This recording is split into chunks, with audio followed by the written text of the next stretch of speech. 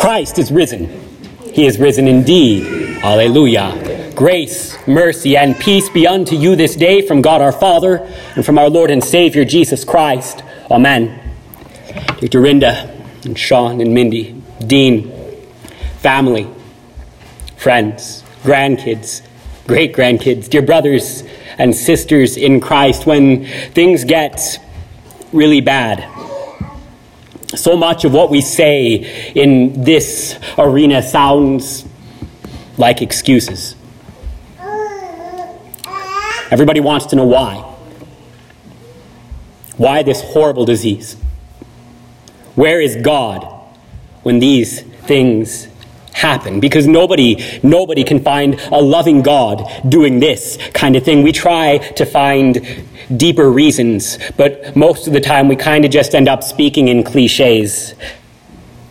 And so deep down it all feels hollow. It feels like an excuse because we're trying to feel better about something that nobody should ever feel good about. We don't really know what to say to this whole thing, but we know that ALS is horrible. So when we found out that it was not just a stroke, I started to visit Randy a lot more. And we talked a lot.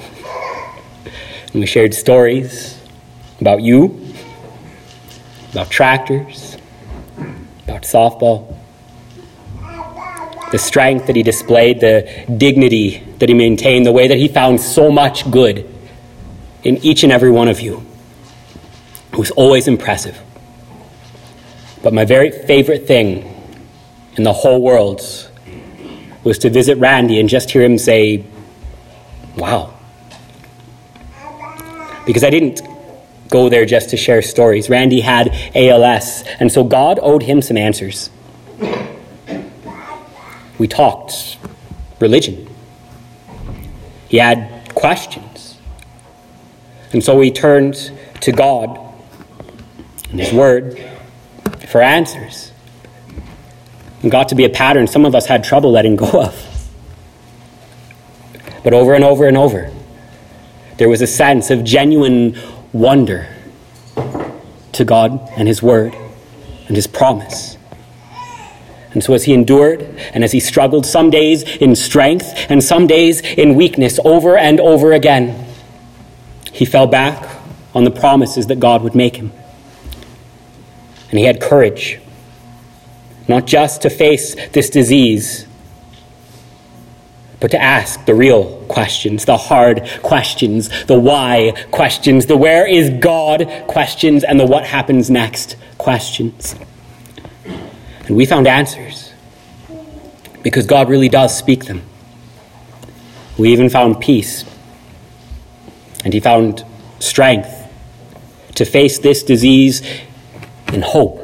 A strength not demonstrated in body, but in spirit. It was a strength that would not let go of hope, and you saw it in countless ways. You could say that it was just Elvis 8 tracks of gospel songs, but the reason that I have so much respect for this man isn't just for what he endured, but it was the way that he hung on. It was that he dared to ask for more than a platitude or a cliche. It was the way that he received God's promises and sacraments and held fast to them, and even dared to find true and genuine wonder in the middle of everything that was going on.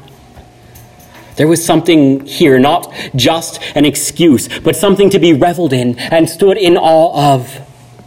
So that in the very midst of all of the awful things that he suffered, we could look to God's promises in a way that he would actually say, wow. And he would kind of sit back and he would take kind of a deep breath. That was my favorite thing. Because it wasn't just that we should all think Jesus stuff is really cool. It was that God would even be found here, in this valley of the shadow of death. Even now, in the very darkest of days. What should we say to these things? Paul's not kidding around. Where was God? He says nothing can separate us from the love of God in Christ Jesus our Lord. Not just that God doesn't give you more than you can handle. Not just that God opens a window and he closes a door. Not just any of the cliches that we throw around at each other that aren't in his promise and don't really mean as much as we wish to God that they did. He says nothing can separate us from the love of God in Christ Jesus our Lord, because God is not on the other side of these things. God is not sitting up in heaven waiting for us to reach our way up there and pull ourselves up. God reaches down from heaven that he would not be on the other side of them, but with us in the very middle of them. What shall we say to these things? God is with us, even here and even now. God is in the pit, in the darkest days, in the valley of the shadow of death. And this is where we cast aside all fear. God would not stay in heaven, but would reach his hand down to pick him up in the very worst of his days. It was for Randy, and it was for you, and it was for me. For our God could not stay in heaven. He took upon himself human flesh and human blood. He was clothed in our weaknesses, and he came down from heaven to bear our burdens, our sins, and our death upon the cross. We named him Jesus, for he would save his people from their sins. We named him Emmanuel, for he would not be the God who is far away, but the God who is with us. The God who is with us now, not when we finally suffer enough, but the God who is with us this whole time to carry us and to shelter us and to help us and to save us. This is the kind of God that we have. He reached down to save Randy, even as he gave his life for him upon the cross. For Christ was crucified and died to save Randy, save him thousands of years before Randy could ever lift his eyes to heaven and say, Lord, help. Our Lord answered. God does not wait. He just helps. God is not the God who won't get his hands dirty.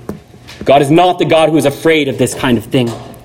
He is the God who joins us in the very middle of it, in the darkest and most awful ways. And he carries us through unto life. For even as Christ was crucified for us, he is risen from the dead. He is risen indeed, alleluia. Christ has conquered death. Christ has conquered disease. Christ has conquered all of it. He is risen from the dead. Death cannot bind him anymore. Nothing can separate us from the love of God. Not even death. Not even ALS. This is where God would be. He has borne our griefs. He has carried our sorrows. He has borne this disease in all of its misery. And by the wounds of Jesus, Randy is healed. Healed of this disease. Joined to Jesus in the very resurrection from the dead. Free from the bonds of sin and age and illness and even death itself. For just as Christ is risen, we will rise. Just as the waters of baptism tie us into his death, they unite us into the victory that death itself cannot take from us. Christ has conquered it. He's united Randy to his side. And so Randy is in heaven, free from the pains of this world. Randy is in heaven with every last tear wiped from his eye. Randy is in heaven, resting from all of his labors by the very same God who would not wait for him, but reach down to pull him up. This is the kind of God that we have, the God who would free us from all of these awful things by joining us in the pit. So what do we say to these things? We would say that even these cannot take us from Christ. For he came to be with us, that we would be with him evermore. We will say that Randy is in heaven because Christ is risen from the dead. We will say that we will see him again in the resurrection. But Christ says that's too long to wait. He's in heaven. He's okay. He's great. But we're here because we're not. What do we say to these things? Christ says it's too long to wait until the last day. So we will say more. We will say that Jesus is the resurrection and the life. Not he gives it. He is it. He is the resurrection, so that all who would wait for it would find it not someday far off, but here and now, in the very same Jesus that would be with Randy, for he is with you too. The resurrection and the life are not far away promises dangled to people desperate for help. The resurrection and the life are the very same Jesus who made his home with sinners, who made his home with those suffering, who made his home with Randy and makes his home with you. The resurrection and the life are not far away, but they are in the very same God who reaches down to you to help and to save and to comfort now, that we might too cast our burdens upon the Lord who has promised to carry them, so that all who will wait for the resurrection of the Lord, wait for the unity of all of the saints who have gone before us into heaven, wait for the comfort that we are so desperate for, we would not have to wait. For God is not far. But even now, and even here, he joins us in word and in sacrament. Even now, and even here, he joins us in body body and blood, that we might kneel beside all of those who are in heaven, shoulder to shoulder in the victory over death, shoulder to shoulder with angels and archangels who would dare to sing out the victory in the darkest of days. For Christ will not be far from them. He will carry us through them unto life. I am the resurrection and the life. Jesus says Randy is not just okay. He is not just healed. He is even close to you, even here and even now. For he is with Christ, and Christ is with you. The very same Christ who is with Randy through all of this, to bear him unto life, is with you now. For peace, for hope, and for boldness to find wonder, even here and even now. That we might look to the risen Lord, that we might see his pierced hands and side, and that we might know Christ is risen. He is risen indeed. Wow. Amen.